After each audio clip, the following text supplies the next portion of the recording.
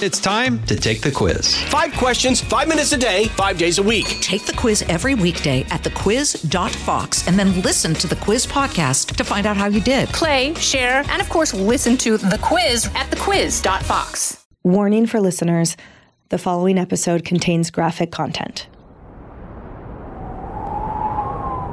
A shroud of frost began forming around the body of a young woman who lay face down in a snowy Virginia forest. She had been raped, strangled, and left to die. Barely alive, she crawled through the woods, dragging herself to a nearby road. A couple driving through Prince William Forest Park noticed the woman, bloodied and shivering, and pulled over to help. As paramedics treated her wounds, the woman recounted the horrific details of what had happened the night before. I'm Emily Campagno, and this is the Fox True Crime Podcast.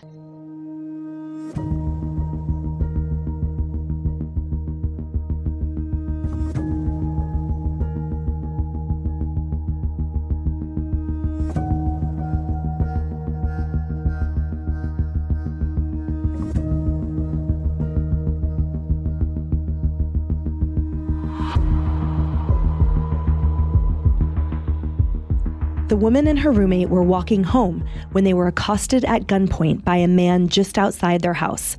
The young women were forced into their home and bound. Her roommate managed to call 911, but the man dragged the young woman into his silver Dodge Durango and drove off. After repeatedly raping her, he began to choke her with her own scarf, discarding her body in the woods once he believed she was dead. February 27th, 2010, the same day of the attack, 22-year-old Jorge Avila-Torrez was arrested for his crimes. But law enforcement would soon realize that the details revealed were only the tip of the iceberg. Jorge grew up in Zion, Illinois, in a working-class neighborhood. He didn't have the best time at school. He regularly skipped class and was even expelled his senior year for possession of marijuana. Immediately after graduating from a different school, he went on to join the Marine Corps and was stationed at Joint Base Myer-Henderson in Arlington, Virginia. Those that knew him described Jorge as awkward and a bit of an outcast, but otherwise generally likable. However, nobody knew the dark, murderous secrets that he held within himself. Today, I'm joined by the lead prosecutor of the federal case, Jonathan Fahey. Jonathan is a former federal and state prosecutor. During his work at the United States Attorney's Office in the Eastern District of Virginia, he served as a special assistant U.S. attorney leading various grand jury investigations.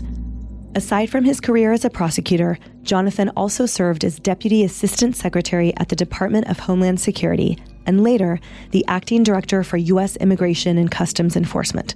He now works with Brown Rudnick as counsel in the firm's litigation and arbitration practice group. For his work on the Torrez case, Jonathan was awarded the Attorney General's John Marshall Award for Trial of Litigation. He joins me today to provide the full story behind Jorge Avila-Torrez's crimes. Jonathan Fahey, thank you so much for joining me today. Former federal and state prosecutor, you prosecuted the initial federal case against Jorge Avila-Torrez. Jonathan, joining me today, welcome. Tell us about when you first got this case assigned to you as a federal prosecutor. I got a call, Monday, July 13th, 2009, because a young woman named Amanda Snell, an enlisted sailor living at Henderson Hall, Fort Myer, was found dead in her barracks in a wall locker. She was curled up in a ball, and there was multiple suspicious circumstances surrounding her death. I got a call from the marshals to help them get a tracking device on her phone, which had gone missing. So they enlisted our help, and we opened a case at the United States Attorney's Office to investigate her death and whatever surrounding crimes might be associated with it. So why would, if a military base experienced a potential homicide, why would they be reaching out to a federal office rather than handling it within the military for that? Well, we had both we had jurisdiction over it as well as the military was. And, we have certain investigative tools you can use as a federal prosecutor, and among them things like getting warrants to track phones, and we had more experience doing that type of thing. So that's why they reached out. The military base reached out to the marshals. The marshals reached out to me, and that's what started our case. And we opened up an investigation at the U.S. Attorney's Office at that time. And then what did you learn as you began investigating George Avila-Torrez? Well, initially, there wasn't any evidence as to who killed the victim. It was Amanda Snell, if she was killed and how she died, or there wasn't much evidence. She was found, Amanda Snell was found in her wall locker, which is basically like a closet within her barracks room. And she was found at the bottom of her wall locker, curled up in a ball with a pillowcase over her head. The reason she was found was because she didn't show up for work. She had a job at the Pentagon, which was nearby, and she was supposed to show up early in the morning on Monday morning. After not showing up for work, her supervisors got concerned because she was a very reliable employee, and they eventually got to her room, searched her room, opened up her wall locker, and found her dead in the bottom. Interestingly, before that, Amanda Snell, the last time she had been seen alive was that previous Friday evening, which was July 11th of 2009. On the Saturday morning, she didn't show up to meet some friends for brunch. And the following day, she was supposed to go to church and had a date after church and didn't show up for that either. But it wasn't until the morning of July 13th, which was a Monday, that people realized something was wrong when she didn't show up for work. And they found her in her room, and they found other evidence suggestive of crime, but there were other things that were unknown and unanswerable at the time. Describe what those things were. The things that they found, her in, obviously, if somebody's a young person curled up in a ball with a pillowcase over her head, obviously that's evidence of foul play or certainly highly indicative of that. There were also items missing from her room, such as her laptop, her cell phone, and an iPod, which probably no one has anymore, but a music device made by Apple. And there were things that didn't make much sense because her bed was neatly made. Her room wasn't in disarray, so there wasn't signs of a struggle or things like of a robbery or things like that. There was also an initial autopsy done, and the medical examiner was unable to find either the cause or manner of death.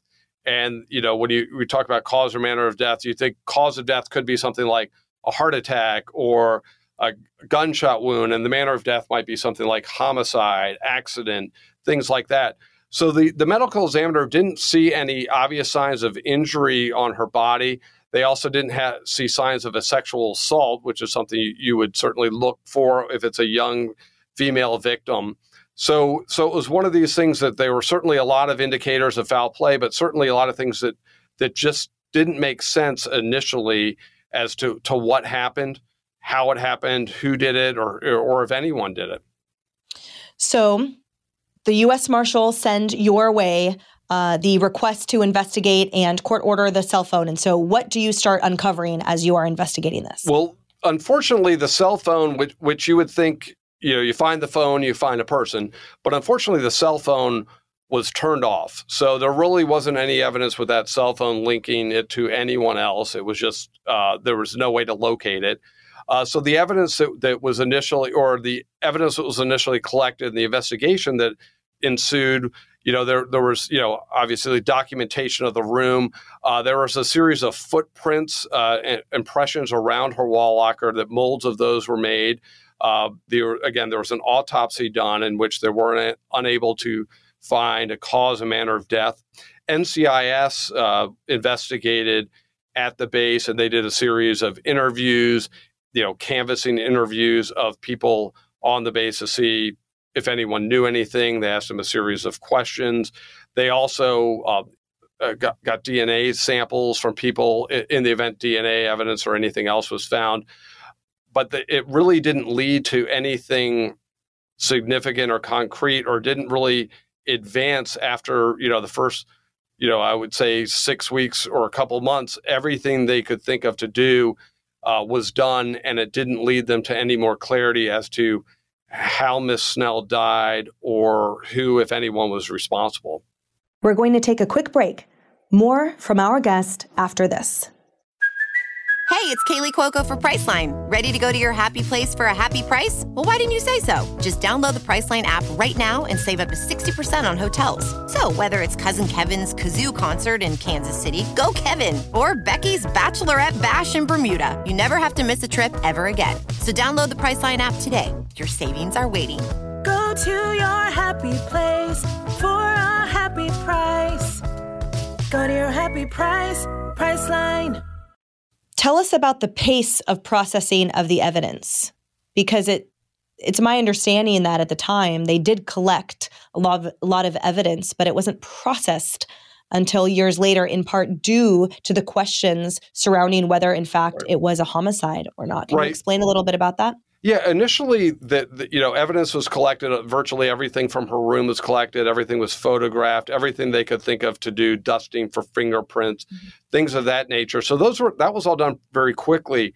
There wasn't any analysis of certain items that were collected for DNA or things like that at the initial point, because there wasn't evidence that someone else's DNA would be there. And certainly you can't test every single thing for DNA, or they weren't able to at the time. So initially there was a lot of processing of evidence, a lot of documentation, but without other leads, certain things were not processed and analyzed immediately. And it wasn't, like you said, until a couple of years later when things were done.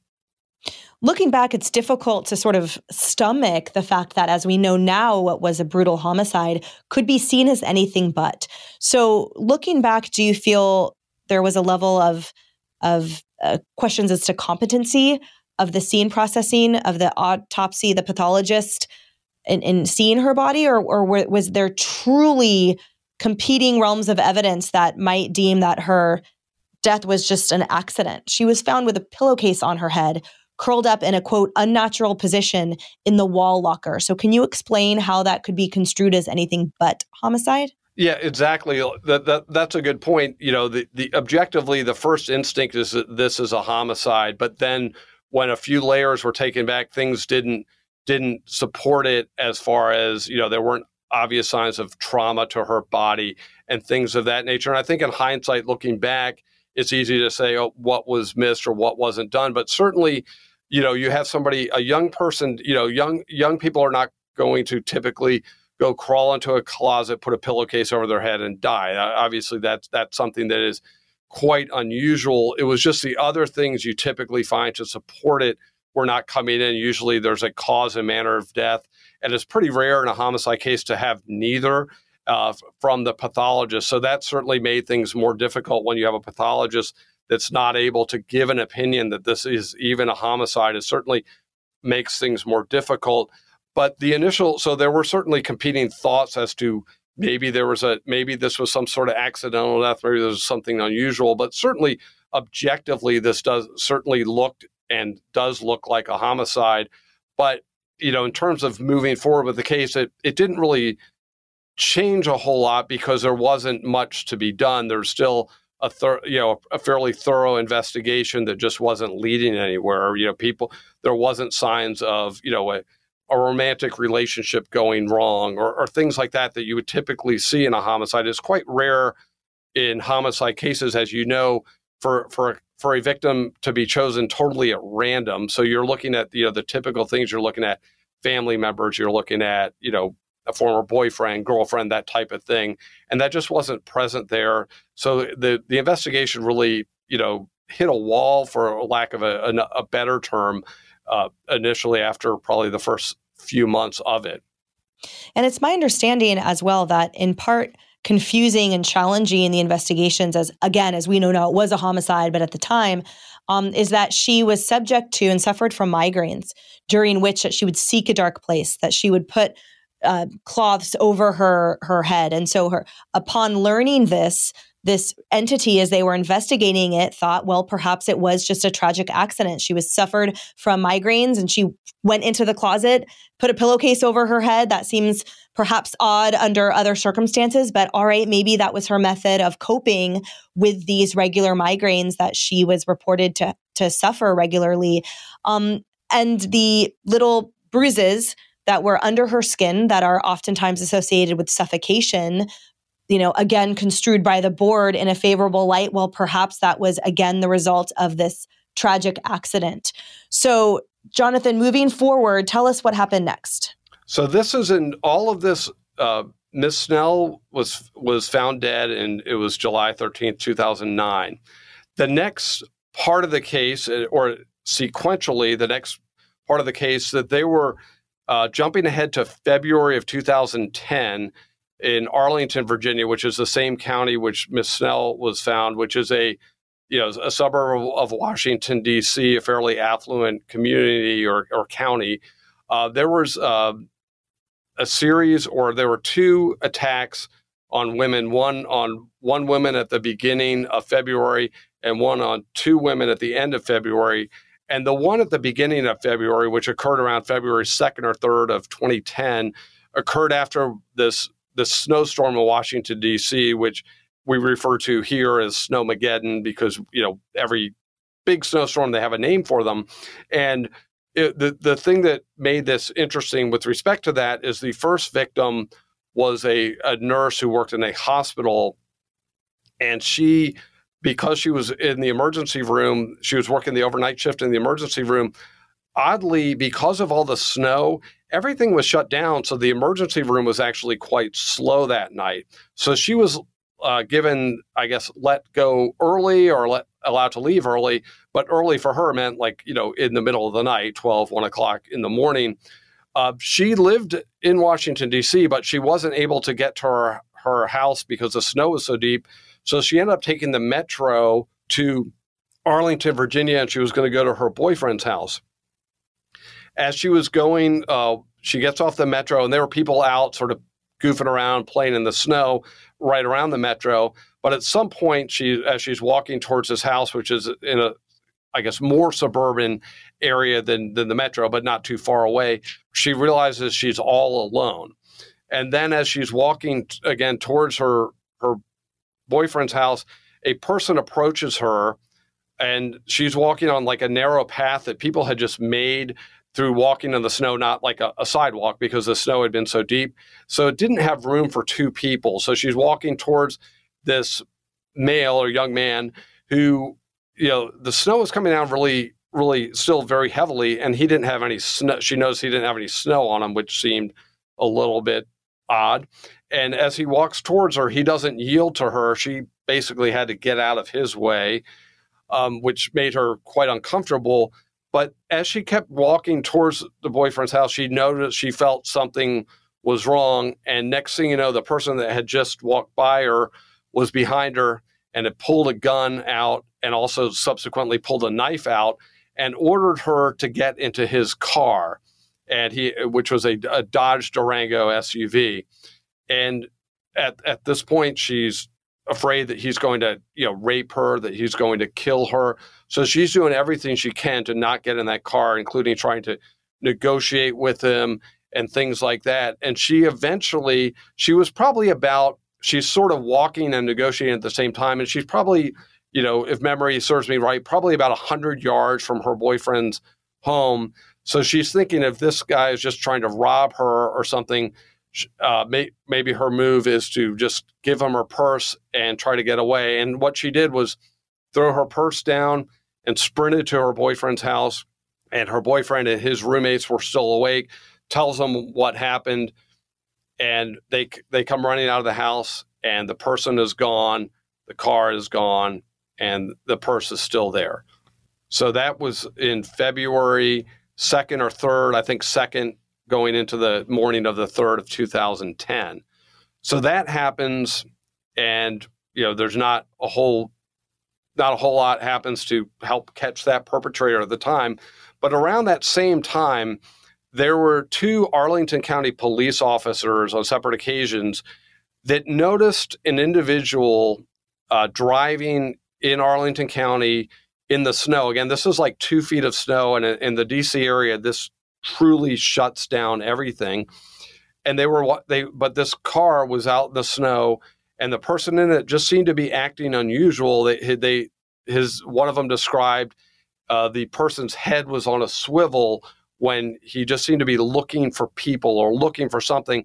And it was so unusual, and he wasn't doing anything illegal. There was nothing wrong with driving in the snow, nothing wrong with looking around or anything like that. But it was suspicious enough that they ran his tags. And when you run somebody's tags, it comes back to who the car is registered to, and maybe that person has warrants or other things that might give them further reason to further investigate or maybe even stop him.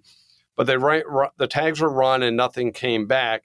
But this becomes significant later, because if you jump ahead to February 27th or so of 2010, there were 2 young women that lived in the Arlington area, and they were in their early 20s, and they had gone out to some bars in a part of Washington, D.C., and they came back from the bars, I want to say 2, 3 o'clock in the morning, and they initially went to IHOP to get something to eat. And then after they left IHOP, they walked home, which was probably, I would say about a half a mile from the IHOP. And this area where they're in, this particular part of Arlington, it's extremely safe. It's an area where you can feel comfortable, and particularly at that time, feel comfortable, walking anywhere, any time of night, and it's not the place you feel like you'd be victimized of a crime. They get about, I don't know, maybe 5 or 6 houses down from their house. They shared in a single family home with each other, and they also had a third roommate who was home. As they're walking back or walking towards their house, at some point, somebody's behind them, and this person behind them pulls a gun on them and orders them into their home. They comply with him because he has a gun. He then ties them up with things like a vacuum cord, an iron cord, and starts to and then puts them in one of the bedrooms. That both of them are scared for their life. They understandably and had no idea what was going to happen.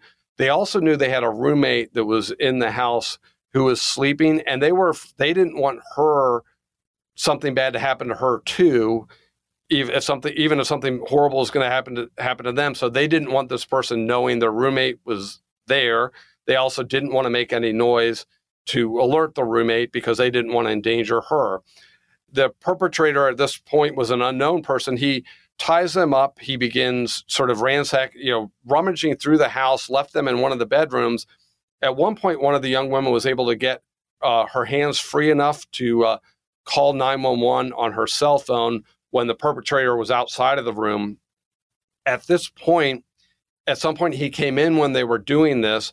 He took the cell phone, threw it against the wall, smashed it against the wall, and then takes one of the 2 young women at gunpoint, hands tied behind her back, takes her out to his car, which was a Dodge Durango, and he proceeds to, over the course of the early morning, proceeds to rape her and sodomize her, and eventually took her down to another county that's essentially 2 counties away, Prince William County, took her out into the wooded area off the road, strangled her with her own scarf, and left her for what we believe, thinking she was dead in the woods.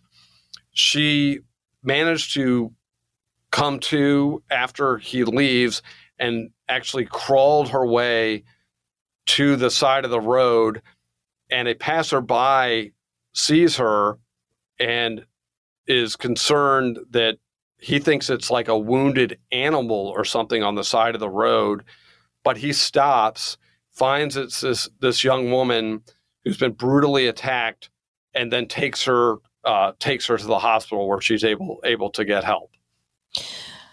What's so horrifying and remarkable about that story, in part, is how brave and strong she is to survive that. And how much aplomb those girls demonstrated during the attack to survive and to protect their roommate. So a few questions about that. Number one, did the perp arrive with the vacuum and iron cords, or were those things that he obtained from their house? Those were items from their house. And it was my understanding that he used painter's tape at one point to tape their mouths shut. Is that accurate? Yes, that's right. And those items become really important later on in the case. That's right. And while the one young woman was taken by him and taken away for those hours, during that time, the survivor and the roommate, they had authorities been called to their house then? Ultimately, they were, then was there a ground search and a search being underway for this perp who had kidnapped then the other roommate? Yeah, at the time? And that sort of brings us back to earlier. There's, the roommates were able to call 911. The police put out an APB to find this person, knowing we have a kidnapping taking place. They knew the car, that they had a description of the car, Dodge Durango. And what makes this notable, which is really some fantastic police work that was done in Arlington County, was when they heard this APB, these officers that had previously seen the suspicious activity or what they believed was suspicious earlier, again, at the very beginning of February, they're thinking this sounds like the person that we saw earlier this month. So what they were able to do was go back to the calls they called in to run license plates and go back to the ones they called in at the beginning of February and find out where that Dodge Durango was registered and who the registered owner of that was, which really broke the case open because they were able to identify that the owner of the car was Jorge Torres, and he lived at Fort Myer. It's called Henderson Hall, Fort Myer, but the base where Amanda Snell had been found dead. And they were able to go to the base, find the car, and looking into the car windows, they saw evidence of the crime of the victim. They saw cords, they saw her identification, other things, and the cords in particular, they were able to see just looking into the window of the car. They subsequently searched, found Mr. Jorge Torres, arrested him, searched his room, and found other evidence of this crime and other sort of criminal intent. And final question about that actual horrific event for those girls. They were 5 doors away from their home when George stopped them and then had them take him into their home. So did he know where they lived, and therefore had he been stalking them prior? Or did he presume they lived nearby within walking distance as he encountered them walking and therefore gambled that they were just 5 homes down? Yeah, that's a great question. And I don't know that there was any evidence that he knew where they lived beforehand, but there really isn't clear when he started following them or anything else. So it may have been simply just knowing they're close to home because where they're walking. But that's a very good question. I don't think they ever uncovered the answer to that. Stay with us. More of the Fox True Crime Podcast after this. Another thing that struck me, the callousness with which obviously this perp could do anything like this, but during the attempted murder, when this young woman was being strangled and she said, "What are you doing?" And he said, "What do you think I'm doing?" And then proceeded to strangle her until she became unconscious or appeared lifeless, which is when he fled, and thank God she survived. So clearly there's a very, an absolute lack of emotion on behalf of this perp as he's going through all of these heinous, violent acts. So now we're back to the police officers where, by virtue of their diligence, their observation, their follow-through, and their memory, the one officer that remembers, again, as you're tracing the events, it's really remarkable, and it really just shows what heroes these officers are in uniform and out every day. They notice the slightest suspicious behavior. They run a plate that preserves the record of such, and then they're able to recall that when reports of this silver Dodge Durango as this woman was kidnapped and they were held hostage and kidnapped and attacked. And then they were able to trace it back to the base just 3 miles away from where those two young girls live and see in plain sight, so warrant not needed, to see in plain sight evidence of the tools he used in the crime in his back seat, including the wallet of the young woman. Right. It really is a tribute to the great work of law enforcement. And your point is they're heroes every day. And what's really striking about it is, like, very good law enforcement officers, they see things that are suspicious that you and I might not notice as suspicious, or other people might not notice. And it really, in this day when law enforcement is constantly attacked, if it wasn't for these officers not only being alert at the beginning, but also recalling and being conscientious enough, who knows how much more this perpetrator would have gotten away with if it weren't for them. No doubt. So due to this, they then search his barracks. They have the identity of the Durango owner, which is this Jorge Avila-Torrez. They search his barracks. What do they find? And then what happens? Yeah, so they searched his barracks room, and they found the handgun, but they searched his computer and found some quite disturbing things that he had been searching on the internet relating to strangulation, relating to sex crimes. He even looked up a recipe for how to make chloroform, which is known as something that could incapacitate somebody. So they had all of this evidence from the car to his room, and then they also had DNA evidence, and they found her DNA on him and his DNA on her. Ultimately, after it came back from the laboratory. And they also found in his searches and his enjoyment of pornography, special emphasis on sexual assaults and on subjugation of women and the like. So they sort of revealed a particular form of sadism, and what he found gratifying sexually was indeed extremely violent and involved brutal and violent assaults. Okay, so the DNA was collected, like you said. And so tell us then what happens. So he's then charged in Arlington County, Virginia, with multiple offenses relating to the attacks of both the woman at the beginning of February and the two women at the end of February, including, abduction, sexual crimes, firearm crimes.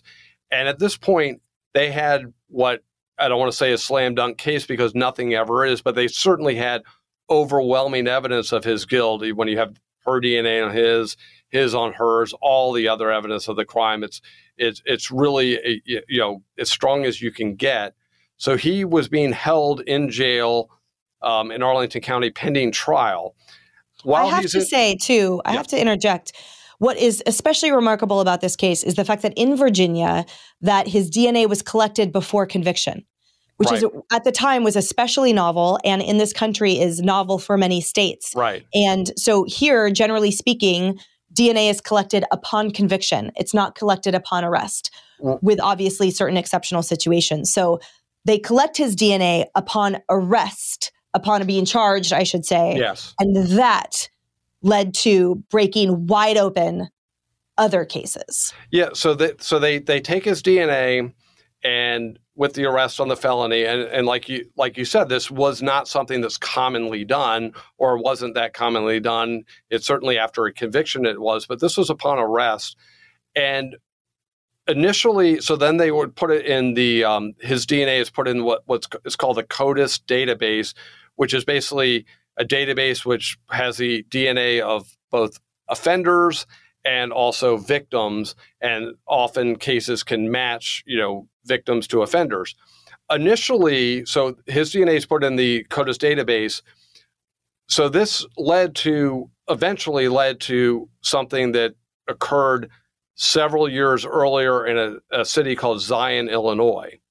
And so this DNA, entering this DNA into CODIS, it got a hit into a horrible double homicide that had occurred in Illinois years prior.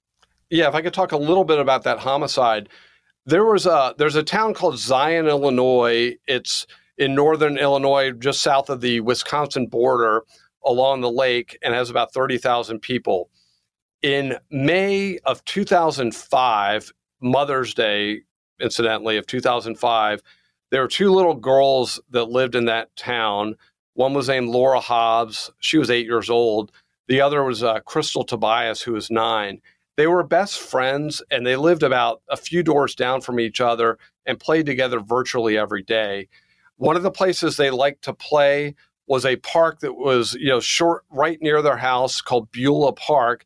And it was a park that had playgrounds, it had creek, it had woods and trails. And it was a park where people were comfortable letting their kids play without supervision, and sort of a wholesome place to grow up and place to play. Again, on Mother's Day of 2005, in that part of Illinois, it really doesn't get warm until May some years. And this was sort of known as, like, I don't know the first day, but really one of the first nice days of that year. Everybody was outside that day. People were playing in the park. People are all outside because, after a long winter, the first day, everyone's out there. They were riding a bike in the park. And when I say they were riding a bike, it was a bike, but it had like pegs on the back wheels. So one of them was pedaling the bike. The other one was standing on the peg. So they're riding, collectively riding a bike together. And I say that because it was, people noticed it, thinking it was cute that these little girls were riding a bike, and it was something that was memorable for people that saw them that day. They were supposed to be home that evening for dinner around 7:00. And initially when, Laura Hobbs doesn't come home, her parents get, concerned, but, kids can be late. But eventually, soon the concern became something's wrong. They called Crystal's family, and Crystal didn't come home either. So soon it goes from, a little concern to absolute panic. 911's called. The whole community is out searching for these girls. There are helicopters from adjoining jurisdictions. Everyone is searching for these girls, searching the park, searching everywhere, calling everyone, calling the schools, and no one could find them. They were missing. They were gone. The next morning, Laura Hobbs's father, named Jerry Hobbs, and her grandfather went out looking for them again in the early morning hours. They're walking through the park. Again, it's a very wooded, the park isn't small, so it's not easy to cover the whole park. They were out there walking through the trails looking for them, and they go off the beaten path. And at some point, one of them sees the bike in the foreground, and then a little bit further, they found both girls. They were both dead, and they had been stabbed to death. Laura Hobbs had been stabbed about 30 times, including precise stab wounds in both eyes. Crystal had been stabbed about a dozen or so times, and they were both dead, lying in a field.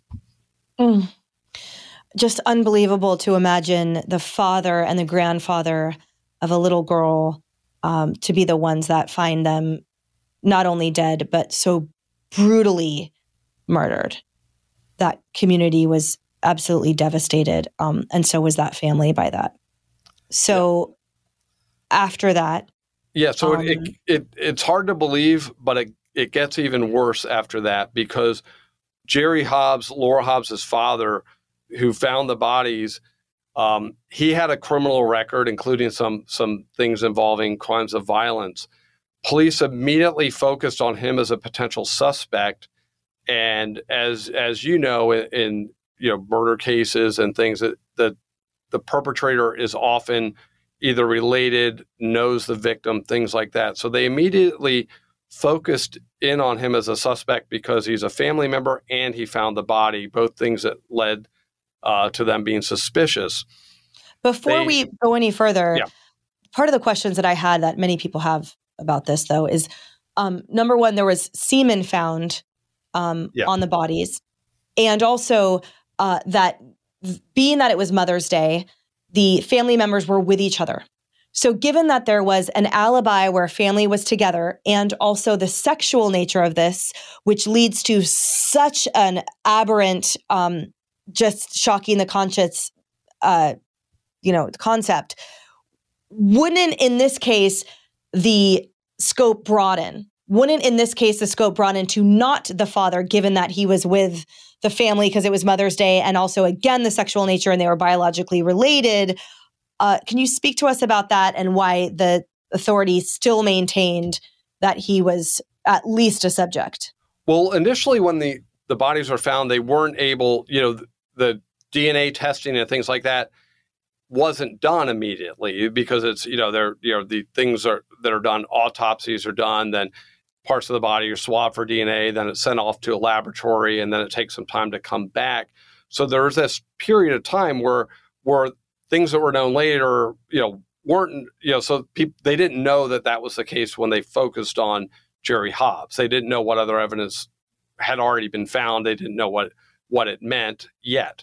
So they focused on Jerry Hobbs mainly because of those factors. And he was interrogated for, I want to say about, length of, over 20 hours. And at the end of the interrogation, he confessed to killing both Laura Hobbs and Crystal Tobias. And Jonathan, we have that recording that we'll play right now and get your thoughts on the other side. Okay. Warning for listeners, the following content is graphic. That you put on there? Okay. And would you like to read the statement electronically for us while being recorded? Yeah. Okay, can you read that out loud and please be clear and just start from right here?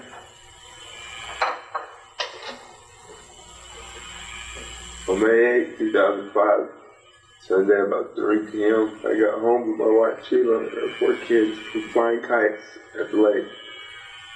My daughter asked if she could go out and play with her friends. Sheila said it was okay even though she was still grounded after stealing Sheila's $40. I didn't agree with letting her go, but I didn't say anything at the time. At about 4:30 p.m., I decided to check on Laura and bring her home. I walked by myself from my house to the park into the trail, where my son Jerry said Laura hangs out. I was walking on a dirt trail and I ran into Laura and her friends Crystal on the trail. I told Laura that she had to come home and she argued with me and I grabbed her by the arm. She tried pulling away and was telling me to let her go. Crystal also telling me to let Laura go. Crystal pulled out a small knife from her pocket and again told me to let Laura go. Laura was fighting me and I punched her in the face and she dropped to the ground. Crystal came towards me and I took the knife from her and I punched her in the face and she went down. And then went in a rage and stabbed Crystal in the chest and neck. I was just towards her. She stopped moving and I went over to Laura and she was moving around and fighting me. I punched her in the face again and stabbed her in the back, neck, and I also stabbed her in the face. My God. Jerry, why don't you take a second and just take a breath. Okay. It happened so fast. She was moving around. I think I stabbed Crystal 6 times in the lower pit. When I stopped moving, I pulled Crystal over about 30 minutes away from the trail until I grabbed that she was next to her body. So I back on the trail and threw a knife as far as I could towards the park area to swim brush. The knife was a pointy brown wood handle, tatted knife. And I was 46 inches long, and I walked back home and washed up my hands in the bathroom sink. I was wearing all the clothes I have on now. So Monday morning, I took Art where the girls' bodies were, and they were just how I left them, except they were swollen up. I'm sorry for that. Things just got out of hand. I was just trying to be a father and take control of my children. I wanted to cooperate and help protect them after me and treating well. Jonathan, that is appalling to listen to, not only for the imagery of violence against children that it portrays, but also that it wasn't true. It begs the question how a father could describe in such alarming detail, inconsistent with the injuries and autopsy. They did not have beatings. They were stabbed horribly multiple times. They did not sustain the kind of facial injuries as the repeated punching would have left on them that he describes. And also the level of emotion that he's clearly has, it's unbelievable. It's unbelievable. How could someone have confessed like this? How could a father have confessed in this way to 2 homicides and it wasn't true? I don't really know how you hear things about false confessions, and some people I think don't believe that they happen, but this was after he would say this was coerced and other stuff, and the prior part of the interview was not videotaped, so there's no video of what led up during those 20 hours to the ultimate confession. And I think your point is great, that the evidence didn't line up. I mean, some of the evidence they didn't, just in fairness, didn't know at the time because the autopsy hadn't been done when they're interviewing him and he's making the confession. So the discrepancies were not immediately apparent, but sort of what, and you've done this in doing criminal cases a lot of times, and this would be the justification. A lot of times criminal defendants will make admissions to what they did, make confessions, but they still put themselves in the best possible light within the circumstance. So, that could be an explanation for the discrepancies. But if you really look at that story, it doesn't make any sense. It's absolutely preposterous. He's going to get his 8-year-old daughter to bring her back from the park because she had some disciplinary problem. And then he's attacked by the 9-year-old and fights them off and ends up, killing them both in the park. It makes absolutely no sense in hindsight, or even really at the time. It's like this, he's a grown man getting attacked by a 9-year-old who happened to have a knife, and she's the aggressor. And then, like you said, when you look at the wounds or the injuries after the fact, Laura Hobbs in particular had 2 precise stab wounds in each eye. That's not what he described in that confession at all. What he's describing as fighting with them and they both die, you wouldn't have 2 precise stab wounds, you wouldn't have any of the other stuff. And the whole thing, frankly, is preposterous. But the explanation would be he's confessing and doesn't want to give the full account of why and what he was doing. So arguably minimized within that context. So on the basis in part of his, some of the charges were violent criminal history and his convictions, this confession, then he spent the better part of 5 years then in jail. And for the record, which I believe you said this, but autopsies did determine the girls died of stab wounds. They died of multiple stab wounds each. So he's in jail, and then these cases converge. Yeah, he's in jail. And just as you were getting to, after, when the analysis was done from the Illinois lab as well as a private lab, they had unknown DNA, a partial profile on Laura, which is important, on Laura Hobbs's right hand.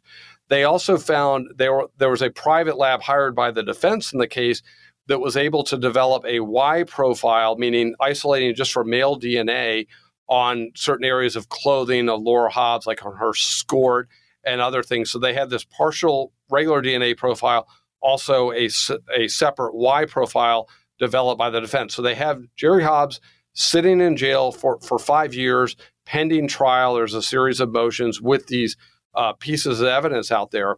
And why this is important, because he, going back to Arlington County, George Torres, again, is charged at the end of February 2010. The partial profiles were not kept in the CODIS database. They had to be manually submitted, or I don't know if manually is the right word, but individually submitted to have them analyzed. So in June of 2010, the DNA examiner from Illinois had always bothered her that there's this unknown DNA on the right hand of Laura Hobbs, and they knew at that point it was not Jerry Hobbs's DNA. They had already excluded him. So she, I don't want to say on a lark, but just this was continuing to bother her, decided to submit the partial profile to CODIS in June of 2010. And at that point, or shortly thereafter, they had a match from the DNA on Laura Hobbs's hand to George Torres, who had been charged with these attacks in Arlington, Virginia. And for listeners, the connection of George to this small town is that is where he had grown up. And he was friends with the older brother of the girls, of Laura. He was friends with her older brother. And what's interesting is that very shortly after those two young girls were horribly murdered, he enlisted into the Marine Corps. So he skipped town, essentially. He withdrew himself from that community. And as the events unfold, is then in the barracks 4 doors down from Amanda Snell, and then later on encounters those two young women, survivors, who are 3 miles away. So the 30,000-foot view shows that the common denominator for all of these tragic attacks and deaths is George Avila. Right, exactly. That all of these things came together in June of 2010. He had been in Zion, Illinois, joined the Marine Corps, eventually ends up in Arlington, Virginia, where he lived down the hall from Amanda Snell during the time of her murder. And so all of these come together in roughly the summer of 2010.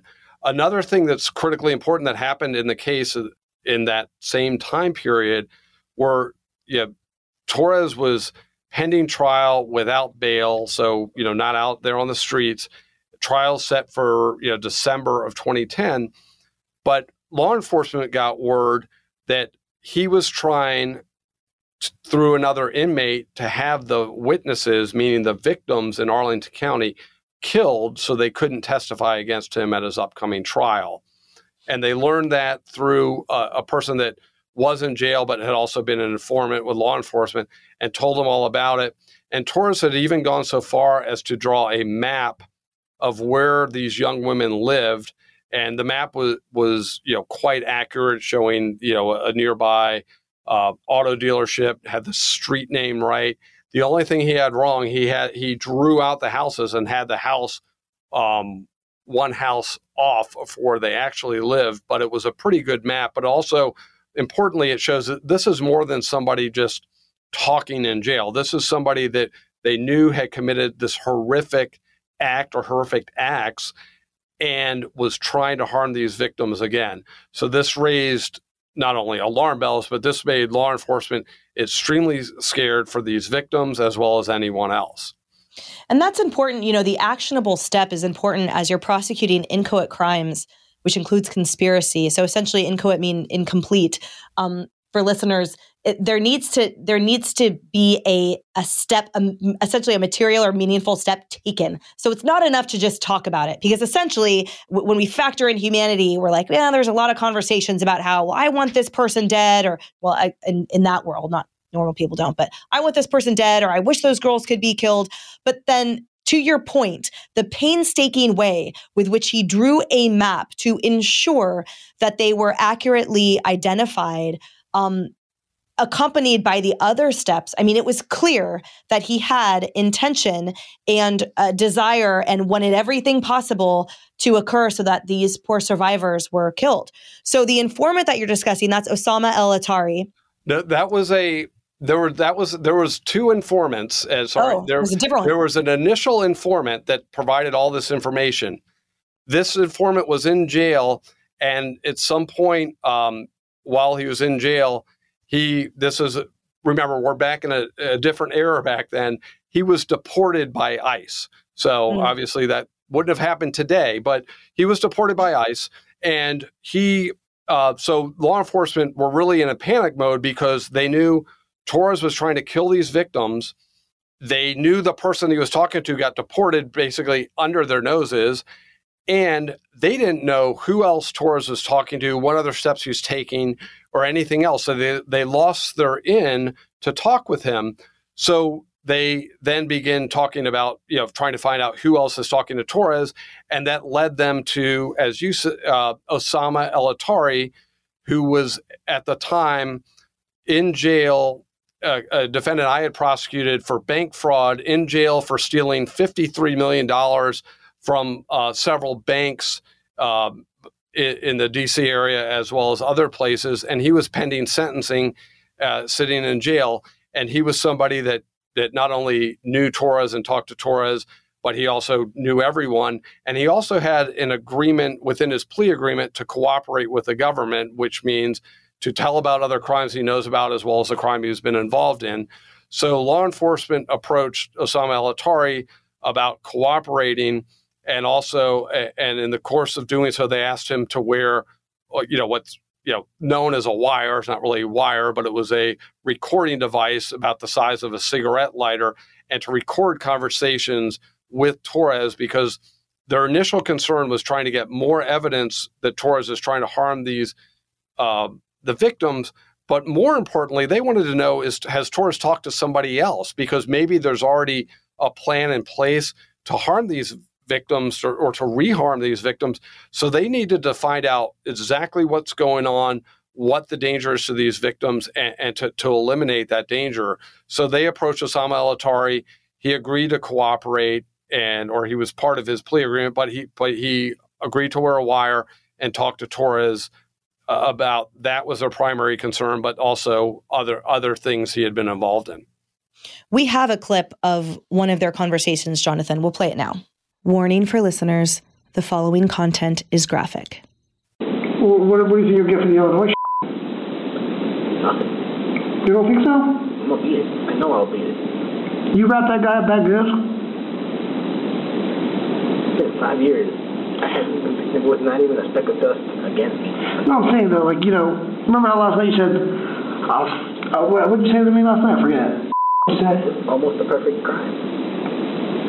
Yeah, but I don't understand how they caught you. DNA.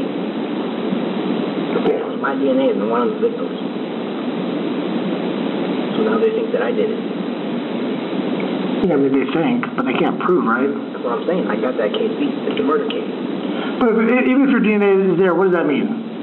I was there. I had something to do with that victim. Yeah, but how old were you then? 16. So what does that mean? It means that I don't know what the is going on. No, but basically, I mean, how did you get that guy to confess?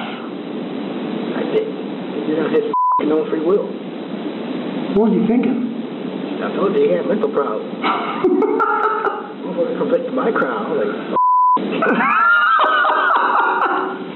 Are you me? No. Dude, does he have a brother? Because can he do it to my... Can he confess to stealing my money?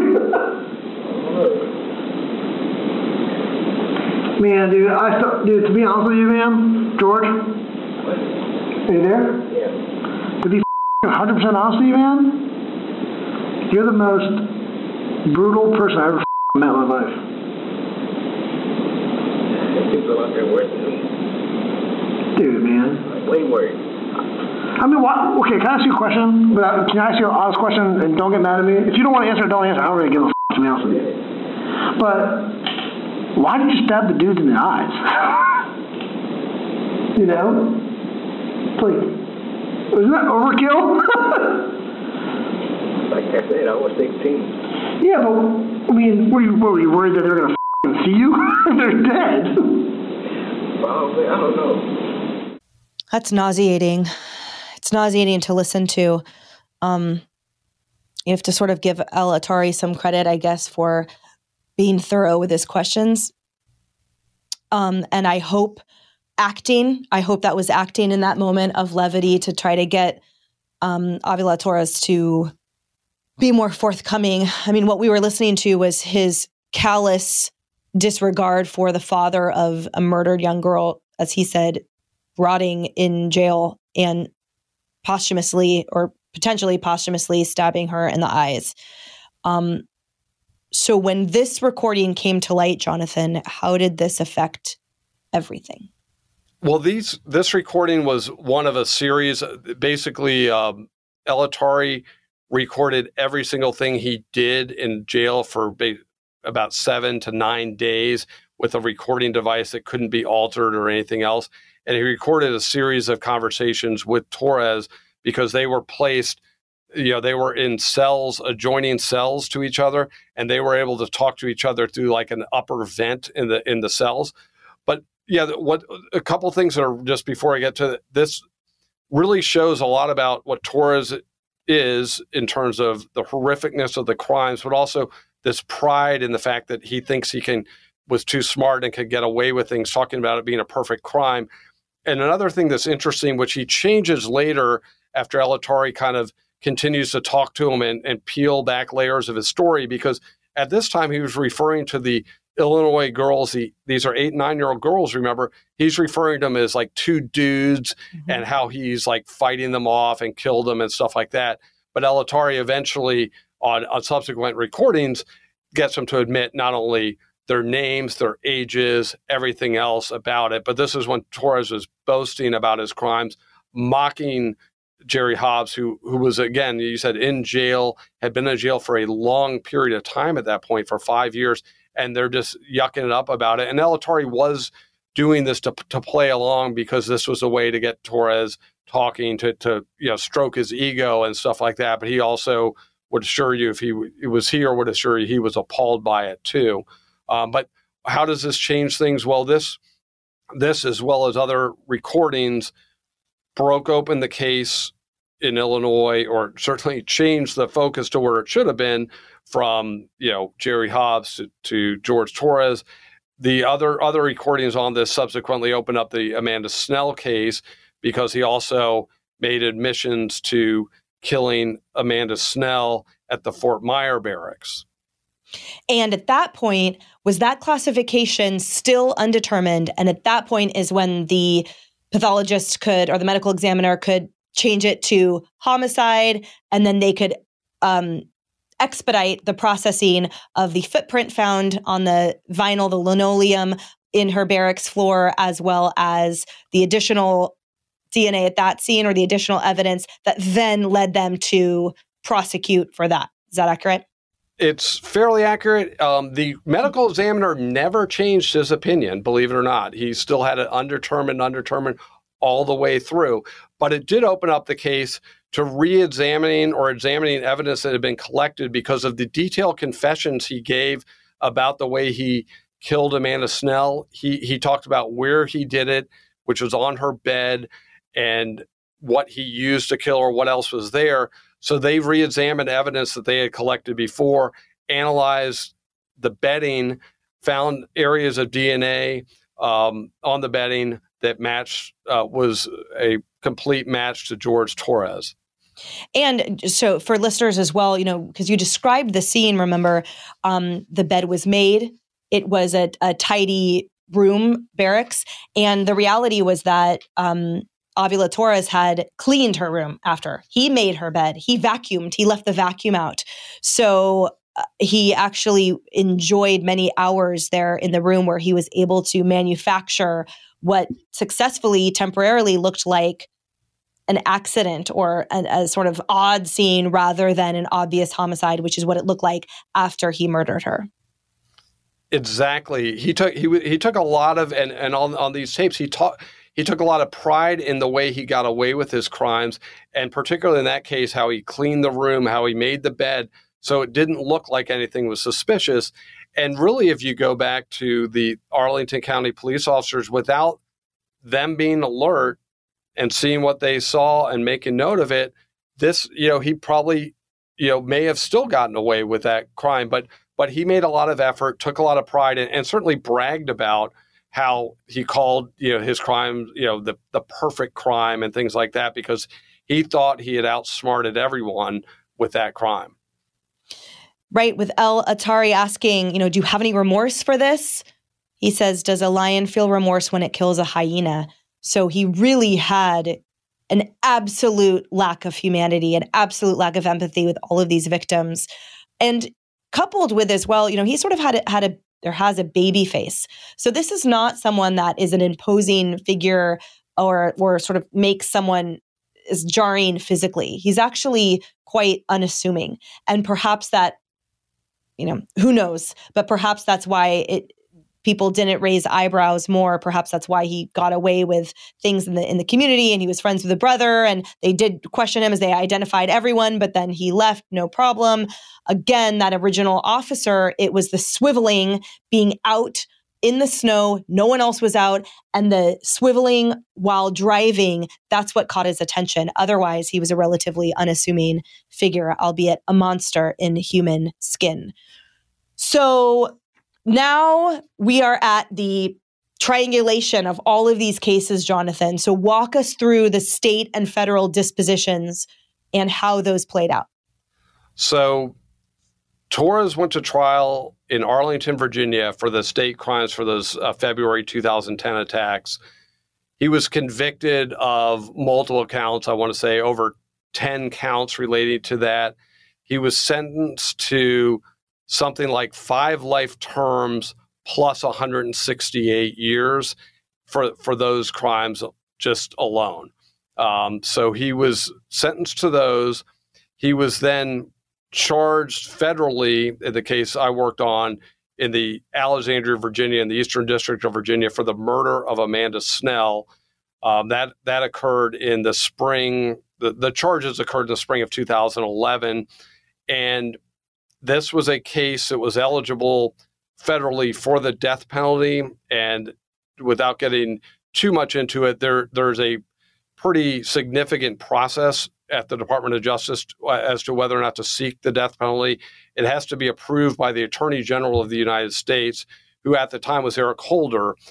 They look at the aggravating factors, the mitigating factors, and the decision was made by the Attorney General to seek the death penalty for Torres because really the heinousness of the crimes, the lack of remorse, the violence, the multiple crimes. There's so many factors that were just simply so aggravating and not, as horrific as anything could be. So the decision was to seek the death penalty for him. And that's how we proceeded in our case after that decision was made. And it ultimately went to trial in April of 2014. And Torres, and the way the trial proceeded, there was a guilt phase. The jury had to determine whether or not he killed Amanda Snell.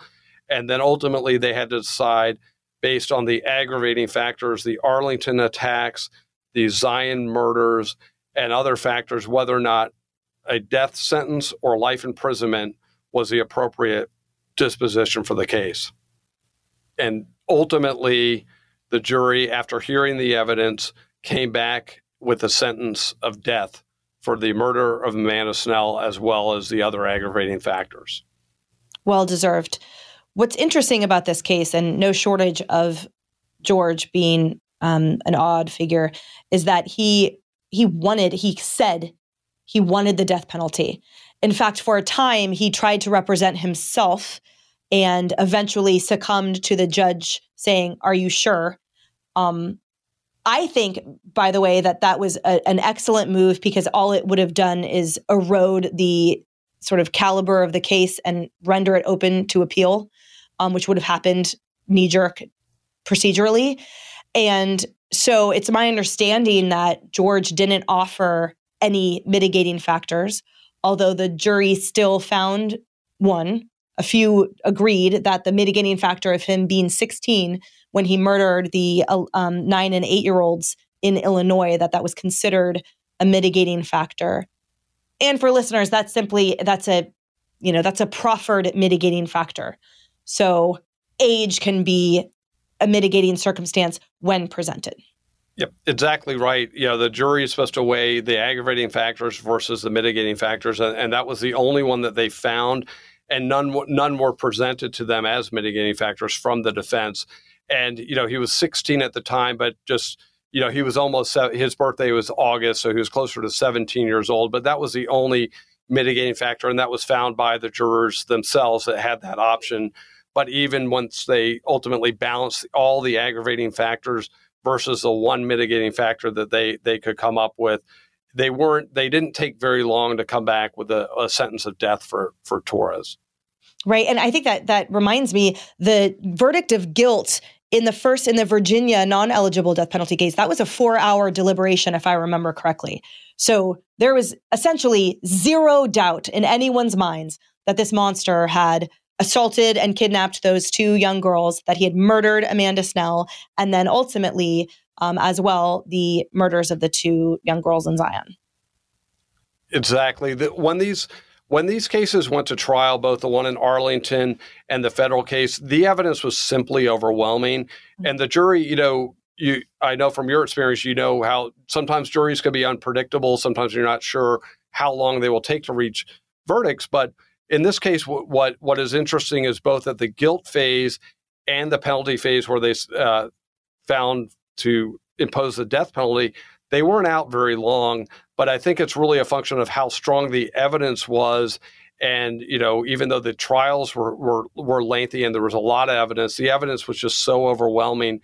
And when anyone looks at this case, even that are non-jurors, I don't think there are too many people that would disagree with what this jury did as both the guilt phase or the penalty phase. And from what I've seen, generally speaking, even if the guilt is incontrovertible, then the sentencing, and especially juries' hesitation to impose the death penalty, usually comes in because of mental state. There's usually some question as to whether the defendant had full faculties or was somehow impacted by something like a postpartum depression or a bipolar disorder or something like that, right? I've seen them oftentimes, they tend to err on the side of generosity just to be sure, right? You're condemning another human to death. But here, what I understand, what I've gleaned is, again, that callousness, that lack of remorse, the brutality of the crimes. He never expressed one iota of empathy or humanity. And so that, in part, in the second phase and levying the sentencing, the jury was like, yeah, this is a monster. This is a tried and true monster, and therefore he deserves capital punishment. In Illinois, was there a state trial ever? No, he ultimately pleaded guilty to the offenses in Illinois subsequent to the federal trial, and was sentenced to, I believe, over 100 years in prison, so to be served on top of all of these other sentences. And clearly you can't serve that many years, but it's certainly a safeguard if something were to happen on appeal or anything else with the other cases. So he ultimately pleaded guilty to that offense, and now he is on death row. More of the Fox True Crime Podcast coming up.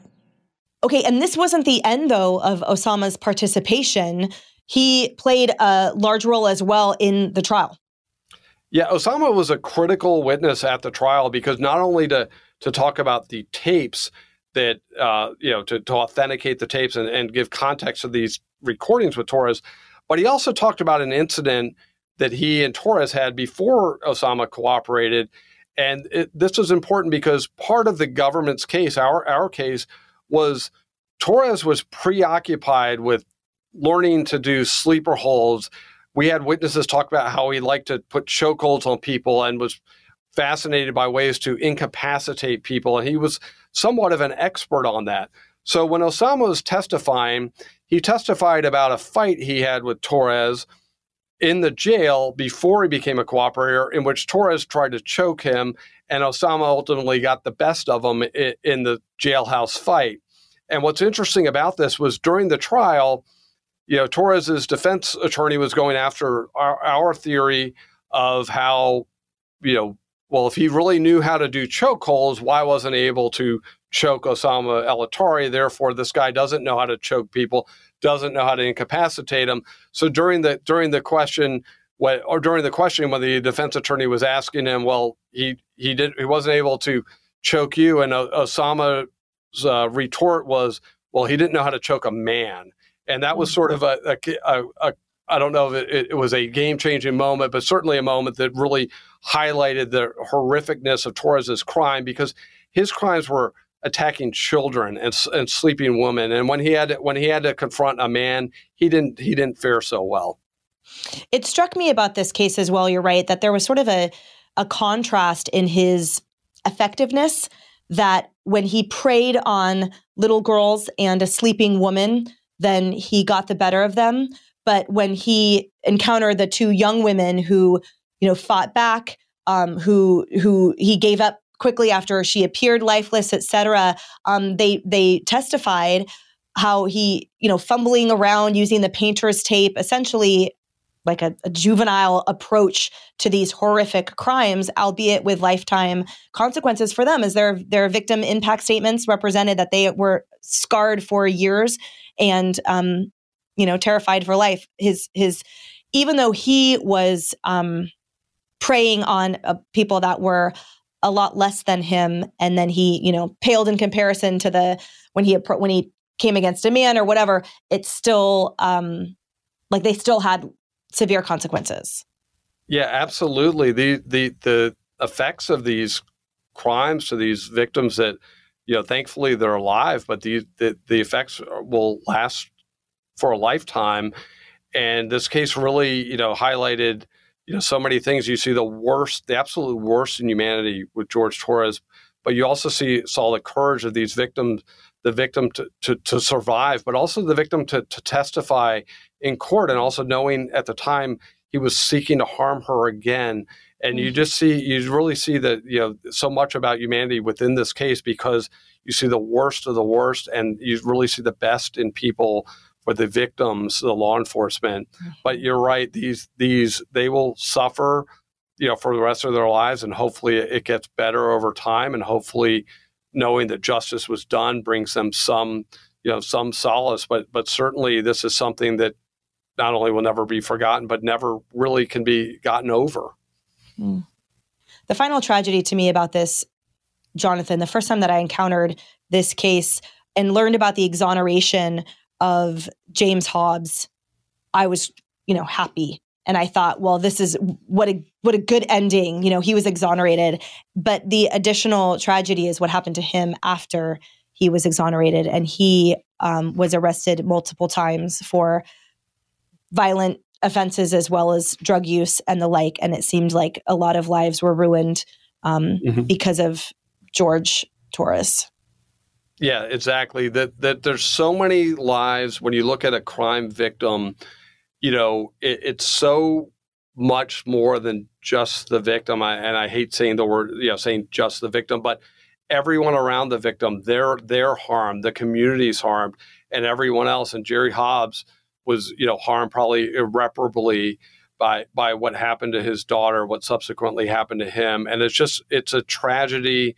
And in so many ways, it's a tragedy that continues for so many. And that's what's the really, really sad thing about this crime and all crime. It doesn't just stop when the criminal is convicted. It isn't just limited to the victim.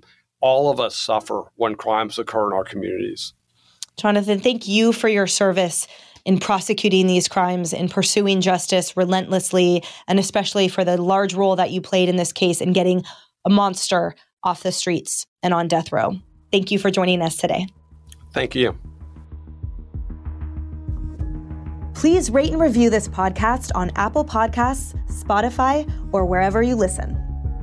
Listen ad-free with a Fox News Podcast Plus subscription on Apple Podcasts, and Amazon Prime members can listen to the show ad-free on the Amazon Music app.